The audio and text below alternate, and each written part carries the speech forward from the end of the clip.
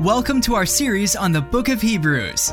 In this study, lead pastor Tim Brooks and associate pastor Paul Kern will be sharing life-impacting truths. The Gospels reveal what Jesus did on earth. But now that Jesus has resurrected from the dead and entered into heaven, what does he do? What role does he play? And how does that affect our lives today? These questions and more will be explored in this informative and revealing 10-part series. Now, join Associate Pastor Paul Kern. Well, I want to welcome you to our series in Hebrews. I'm thrilled about this. I'm so pumped about this series that we're in. So welcome everyone to our midweek service. Those of you that are joining us by podcast, we want to welcome you also. We are in lesson 2 tonight. And you know, I love Hebrews because we talk about Jesus. There's nothing better that I like better anyway than talking about Jesus. So in our first lesson, our lead pastor, and you know his style, we covered the intro in 3 verses. You know when you have a teacher behind the podium. So tonight we're going to get into lesson 2, and I want to get us into Hebrews. We're going to look at the first 4 chapters. And so we're going to be starting out talking about angels. Angels played a really huge role in the culture of Jewish tradition in the Old Covenant. The Bible tells us that, you know, so many angels were involved in assisting in the giving of the law of Moses. If you go look in Psalm 68, you can read about the angels being involved in the giving of the law of Moses. You can look in Acts chapter 7 and see there also. So the theme of Hebrews is the superiority of Jesus and the salvation that he brought as compared to the old covenant law that they had been so indulged in for over 2,000 years of history. You know, they're just in the law of Moses. So Hebrews has to deal with the importance of angels, because angels played such a very important role. So in chapter 1, starting with verse 4, if you want to look there with me, this shows that the Son of Man is far greater than the angels, just as the name God gave him is greater than their names. For God never said to any angel what he said to Jesus. You are my son. Today I have become your father. God also said, I will be his father and he will be my son. And when he brought his firstborn son into the world, God said, let all of God's angels worship him. Regarding the angels, he says, he sends his angels like the winds, his servants like flames of fire. But to the Son, he says, your throne, O God, endures forever. You rule with a scepter of justice. You love justice and hate evil. Therefore, O God, your God has anointed you, pouring out the oil of joy on you more than anyone else. He also says to the Son, in the beginning, Lord, you laid the foundations of the earth and made the heavens with your hands. They will perish, but you will remain forever.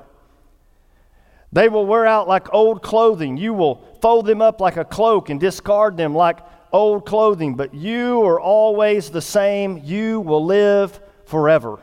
And God never said to any of the angels, sit in the place of honor at my right hand until I humble your enemies, making them a footstool under your feet.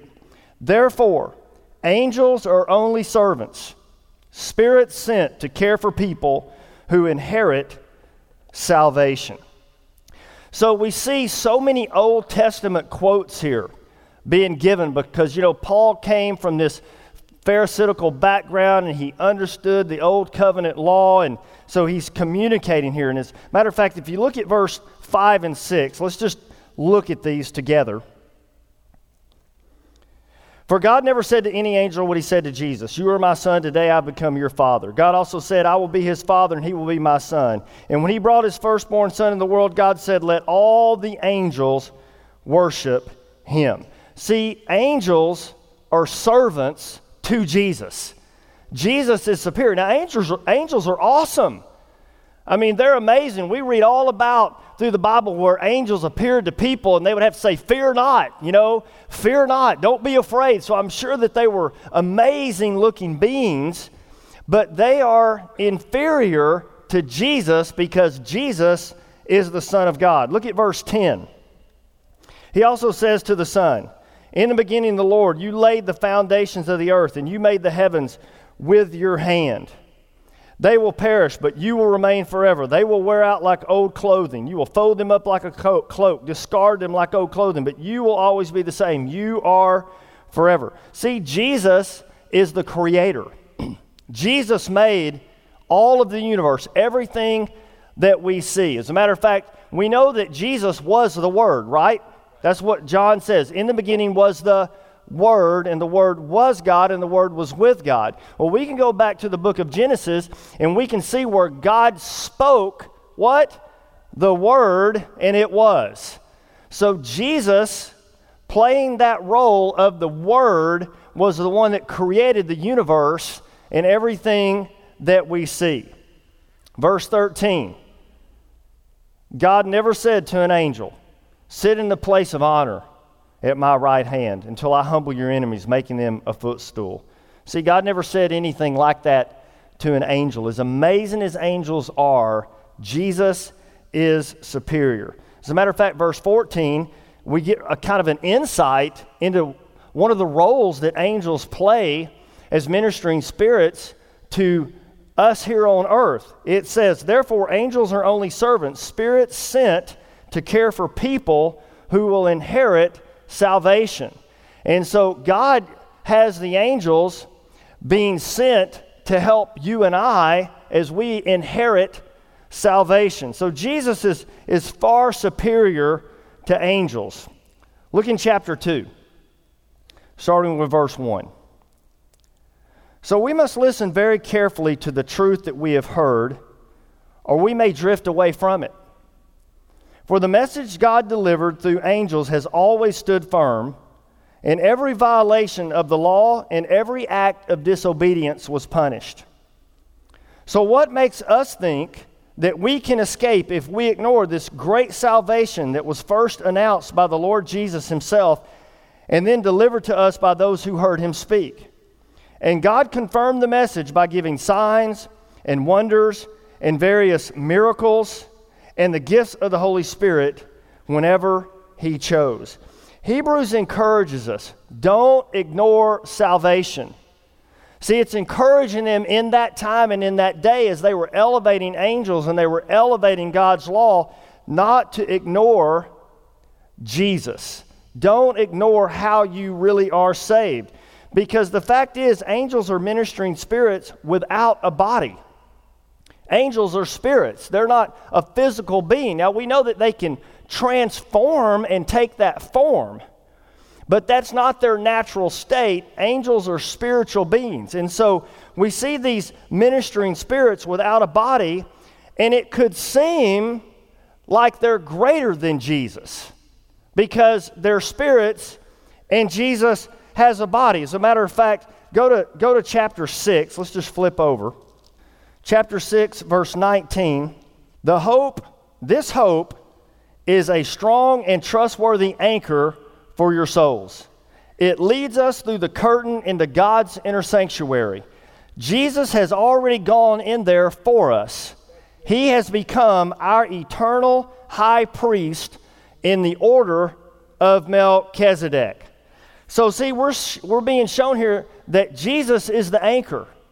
Don't drift away from the anchor who is Jesus, because Jesus is the fulfillment of the Old Testament prophecies, and he is the one that we should be pointing to and looking to. All right, go back to chapter 2. And look at verse 5.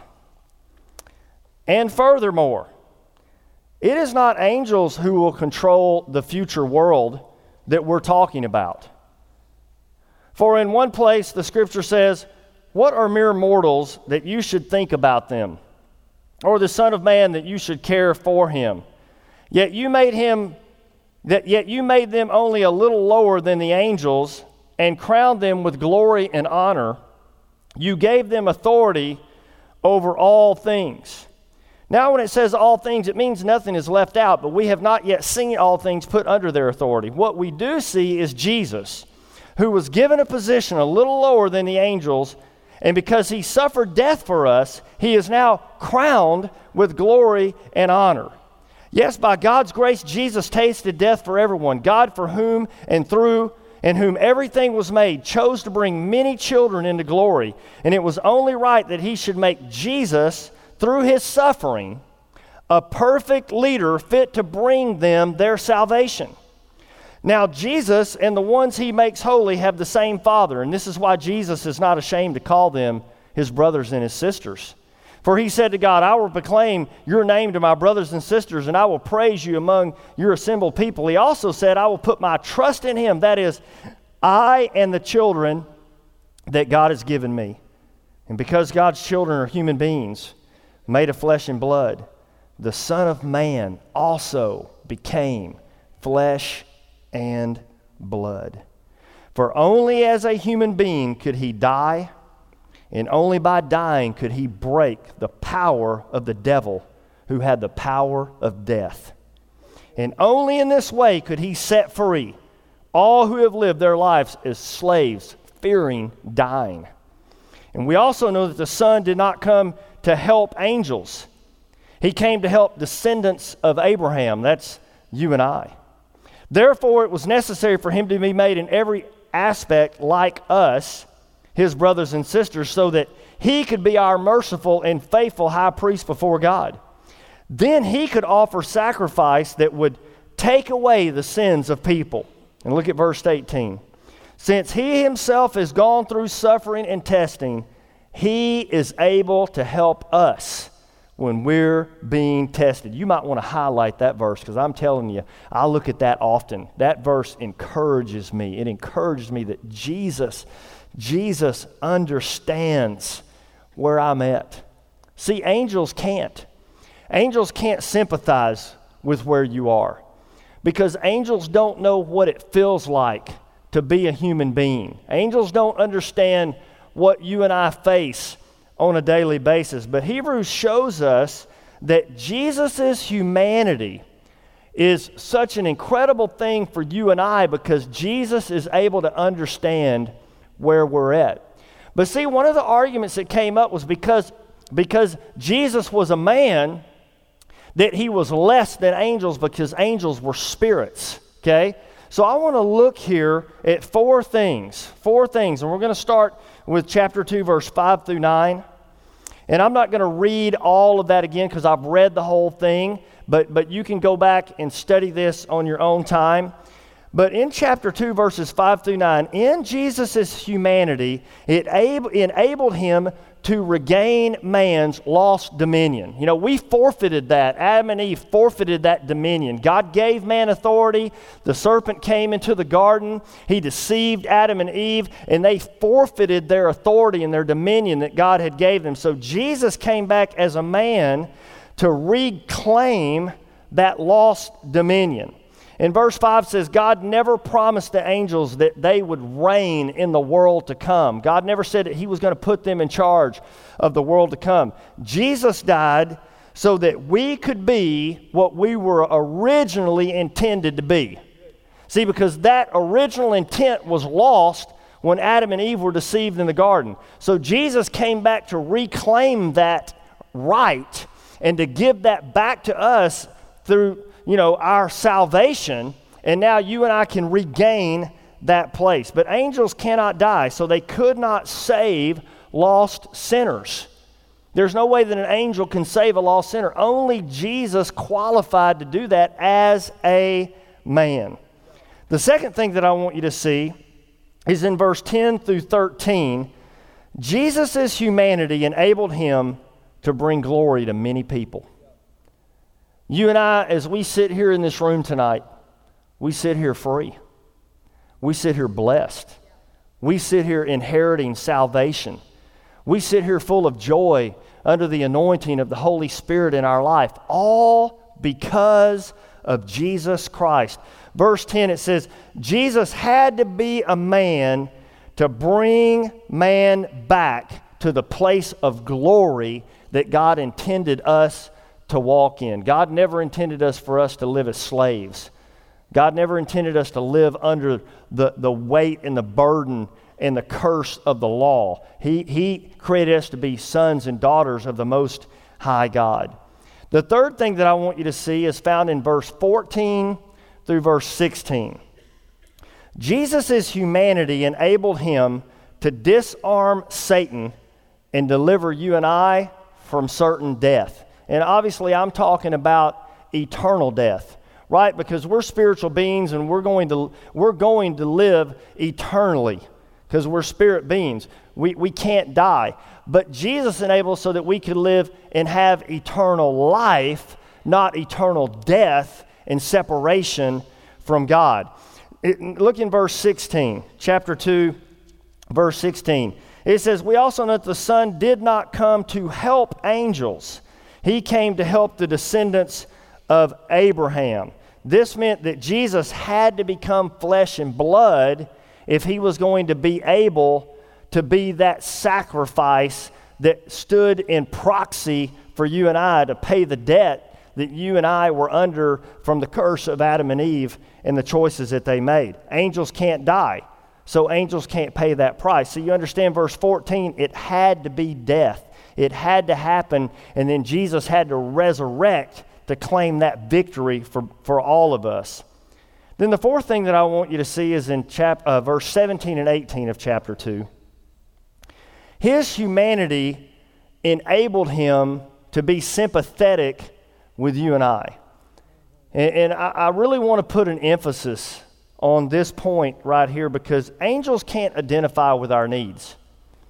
They've never, have you ever heard anybody say, you've never walked a mile in my shoes?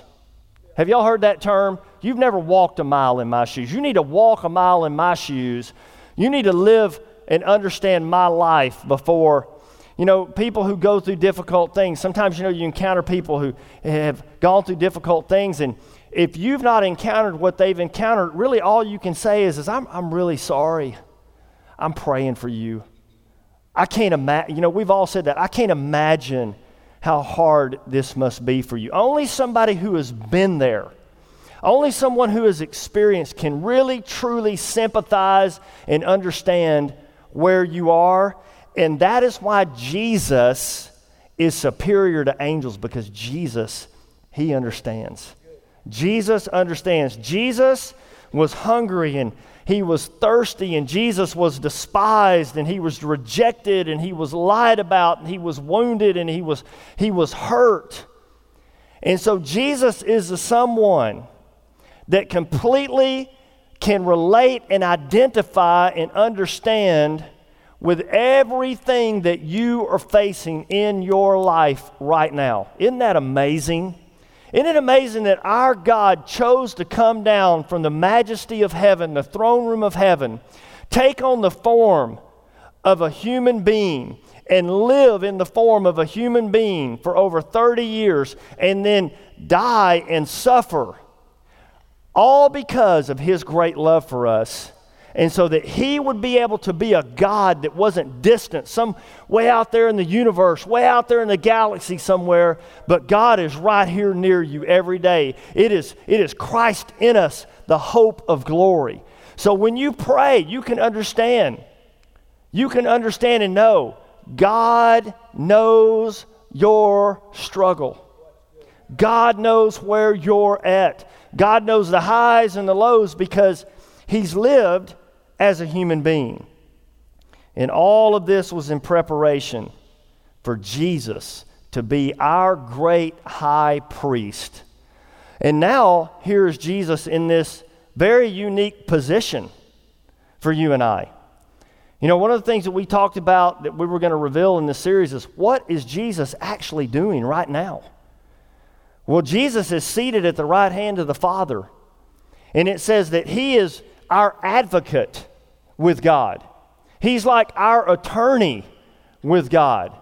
And he's praying and he's there on our side and he's being our advocate before the Father. See, he understands. Jesus becoming a man made it possible for our salvation, and it makes Jesus superior to the angels. We don't pray to angels. Church, I've never prayed to an angel. I don't pray to angels. I don't ask angels to guide me.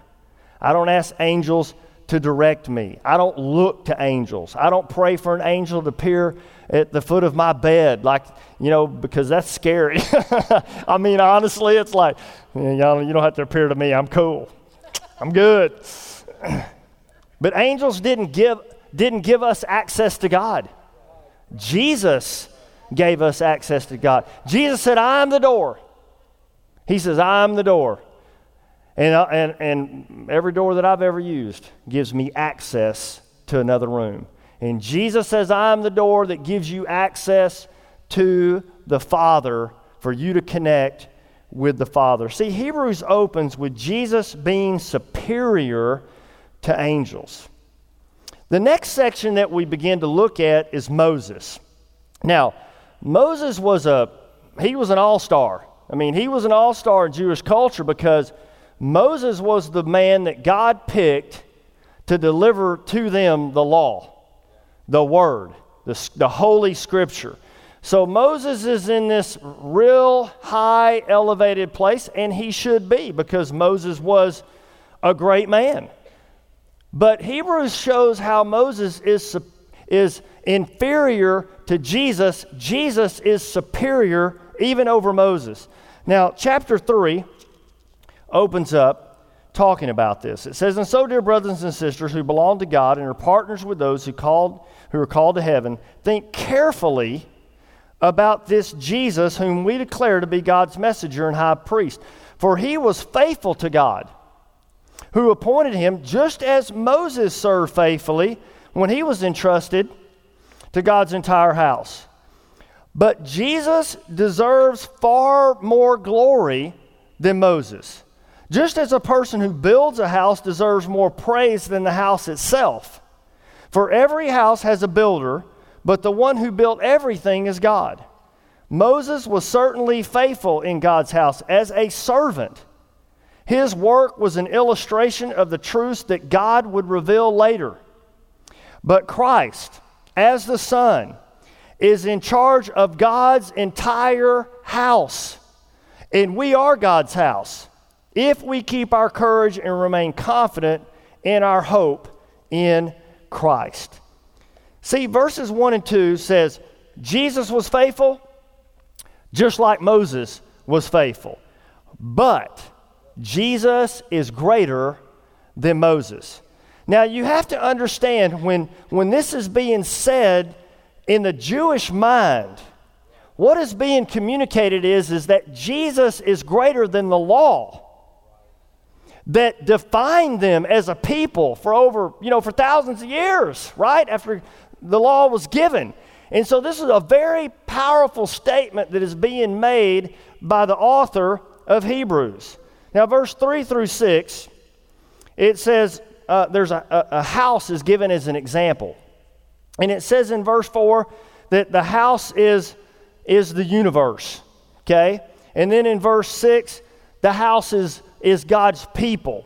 Now, every house has a builder. I mean, obviously we know we have contractors and they build houses, and so every single house that we know always has a builder. A house doesn't just appear out of nowhere. It requires a builder.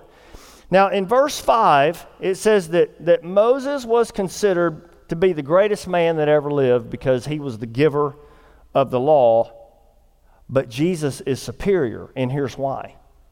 He is God. See, as we look at Moses was just a man. Jesus is the Son of God. There's a big difference. Jesus is the Son of God over God's house. Moses was just a servant in God's house. See, there's a big difference between Jesus being the Son of God over God's house and Moses being a servant in God's house. God used Moses. God used Moses in powerful ways, and we definitely honor Moses for all that he did. As a matter of fact, you want to make sure that you read the first 5 books of the Bible, because when you get to heaven, Moses is going to see you, and he's going to ask you, did you read my books? And you're going to be like, well, I was going to, but so you want to make sure that you read those books. But God used Moses to show us in symbols what the deliverer of the world would look like when he came. Moses was a great man. Moses was a faithful man. But he was still just a man. And he was still only a servant. Look at verse 6. But Christ as the Son is in charge of God's entire house, and we are God's house if we keep our courage and remain confident in our hope in Him. Remain confident. Remain confident in your hope in Him. You don't remain confident in your ability to follow all of God's rules, to follow and obey all the requirements of the law, because we all fall short every day. We miss that mark, right? So we put our confidence in Christ. Christ who is the Son of God. Now, the rest of chapter 3, verses 7 all the way through chapter 4, verse 13, shows how Jesus is greater, and the rest that Jesus brings is greater than the rest that Moses brought. You know, everybody that Moses led out into the wilderness, and we all know that story. If you go read in Numbers, we read about the Exodus, and he led all these people out, and they were all out in the wilderness, and Moses was given the task of leading this rowdy band of Hebrew people under God's guidance. And so if we go, as a matter of fact, just flip over to Numbers real quick. Flip over to Numbers 14. Genesis, Exodus, Leviticus, Numbers. Numbers chapter 14, and start with verse 26.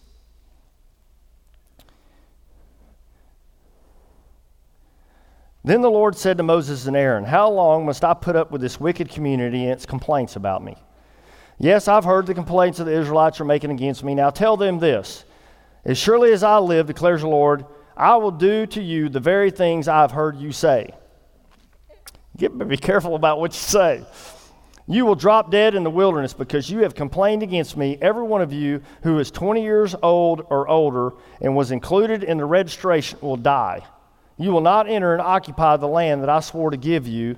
The only exemptions will be Caleb and Joshua. You said your children would be carried off as plunder. Well, I will bring them safely into the land, and they will enjoy what you have despised.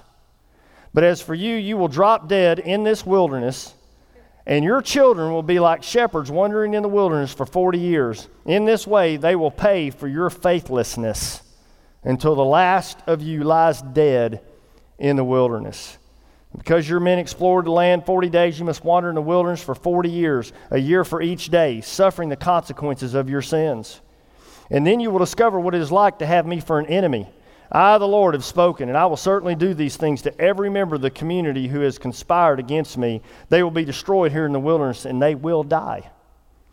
Then 10 men Moses had sent to explore the land, the ones incited rebellion against the Lord with their bad report, they were struck dead by a plague before the Lord. And of the 12 who explored the land, only Joshua and Caleb remained alive. And when Moses reported the Lord's words to all of the Israelites, they were filled with grief. And then they got up early the next morning and went to the top of the range of the hills. "Let's go," they said. "We realize that we've sinned, but now we are ready to enter the land that the Lord has promised us." But Moses says, "Why are you disobeying the Lord's orders to return to the wilderness? It won't work. Do not go up into the land now. You will only be crushed by your enemies because the Lord is not with you. But when you face the Amalekites and the Canaanites in battle, you will be slaughtered. The Lord will abandon you because you have abandoned the Lord." But the people defiantly pushed ahead toward the hill country, even though neither Moses nor the ark of the Lord's covenant left the camp. And then the Amalekites and the Canaanites who lived in those hills came down, attacked them, and chased them back as far as Hormah. Wow, what a story. What a story. Joshua and Caleb were the only two that held on to God's promise. While the others experienced sorrow and death, Joshua and Caleb experienced life and joy and peace. You know, as I look at this tonight, we understand that Moses represents the law and Joshua represents Christ. Okay, it's symbolic, it's types and shadows. And I want to read a little article that I came across several years ago, and it's always been something that I just found very intriguing. It's just a little short description here. Joshua is the leader of the children of Israel now. Moses is dead. Joshua stands with bowed head and a lonely heart, for his wise counselor and friend is gone. But God said to him, I will not fail thee nor forsake thee. Be strong and of good courage. Be not afraid, neither be dismayed, for the Lord thy God is with you wherever you go. And we hear God say in Joshua 1 verse 2, Moses my servant is dead. Now therefore arise and go over this Jordan. Moses must die before the children of Israel could go into Canaan. Moses could not even enter Canaan himself, to say nothing of bringing anyone else in. Israel had to wait until Moses was out of the way. To the Christian, Moses represents the law, and Joshua represents Christ. Christ alone can lead us into the inheritance that is ours. Paul says, not of works, lest any man should boast. Oh, that all Christians would simply lean on their faithful Joshua and follow only him. Christ wants to lead us into what he has purchased on the cross for us all. It takes Moses and Joshua together to present to us typically the finished work of Christ. Isn't that amazing? The law has its place in all of our lives. It is a tutor that leads us to Christ. But when we come to Jesus, and especially you young adults here tonight, I just want to really encourage you.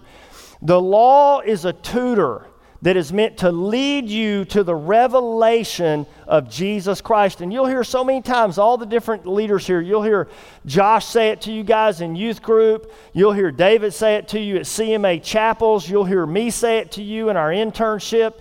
We'll always say, and I know it sounds so cliche, but it is not a cliche statement for us. It is a true statement. Jesus is the answer.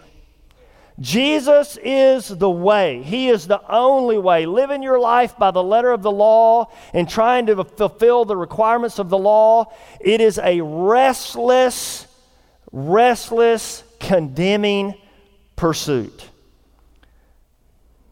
Jesus has a rest that we can all walk in every day as we share a relationship with the Son of God who loves us, who died for us, who understands our weaknesses and our shortcomings. Isn't it amazing? See, it wasn't God's will that people would die in the wilderness. That's not what God led them out of Egypt. God didn't lead them out of Egypt to take them out into the wilderness for them to die. They missed their inheritance. And they missed their inheritance not because they were bad people. They missed their inheritance because of doubt and unbelief. That's why they missed what God had for them. See, when we doubt God, when we doubt His Son Jesus and what He's accomplished in our life, we live in restlessness. We won't walk in peace. Out of Egypt is where they were led.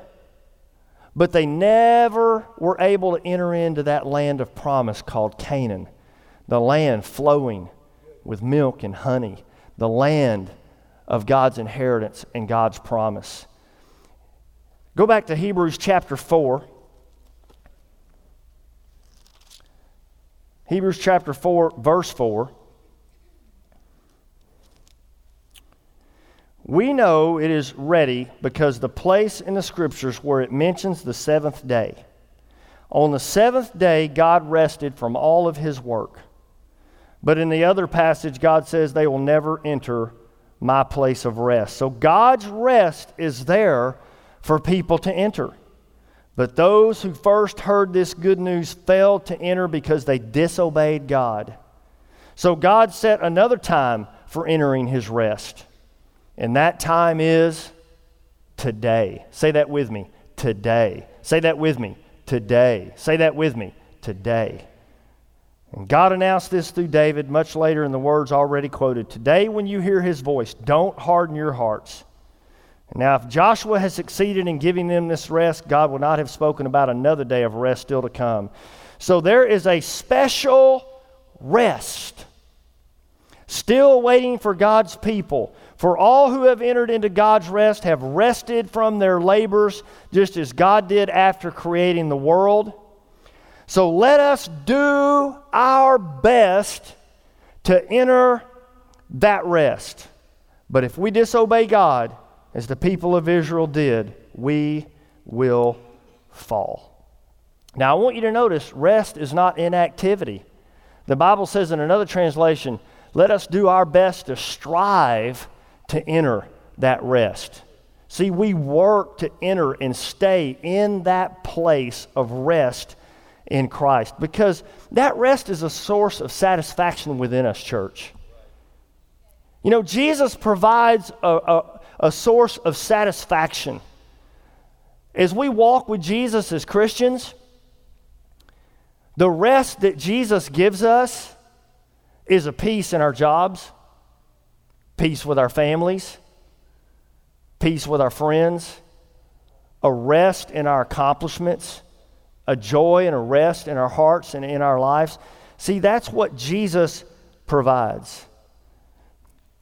God wants us to enter that place of rest, and God wants us to live in that place of rest every day.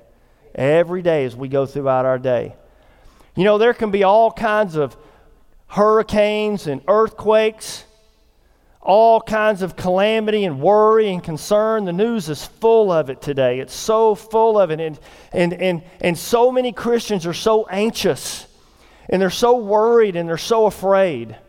And I'm not making light of those things that we're facing. They're big problems. Don't get me wrong. They're big problems. Our world has some big problems. But we have to make sure that we find our rest in Jesus, not a prescription. That we find our confidence in Jesus, not the weather. That we find our security in Jesus, not our jobs.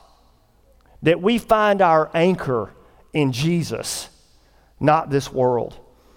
Jesus gives us such a sense of fulfillment. In Matthew chapter 11, verse 29, Jesus said, "Take my yoke upon you and learn from me. For I am gentle and humble of heart, and you will find rest for your souls." And he's talking about an eternal rest. An eternal rest. Look at verse 5 and 6 here. Chapter 4, verse 5 and 6. It says, but in the other passage, God said, "They will never enter my place of rest." So God's rest is there for people to enter, but those who first heard this good news failed to enter because they disobeyed. But God has provided a rest, an eternal rest for you and I. Here in everyday life, as we live everyday life, God has provided that rest. And I want to close going back to chapter 3, verses 12 and 13.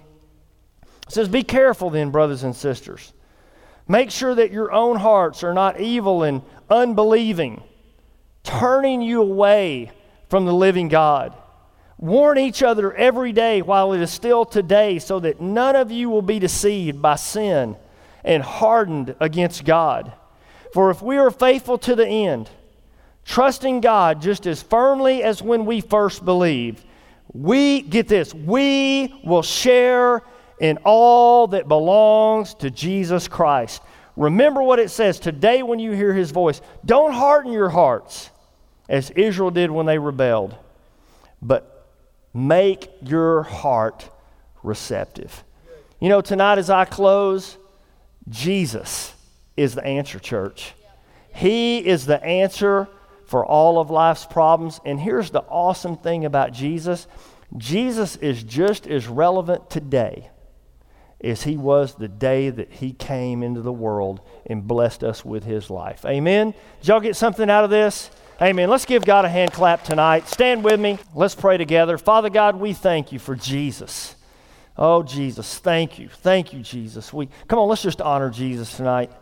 Come on, just give Jesus some honor. Let's give Jesus some praise in this place. Jesus, we love you. We honor you tonight, Jesus. We respect you. We look up to you so much, Jesus. Thank you, Jesus, for all that you have done. We're so grateful to you, Jesus. Thank you for being that faithful high priest. Thank you for not giving up.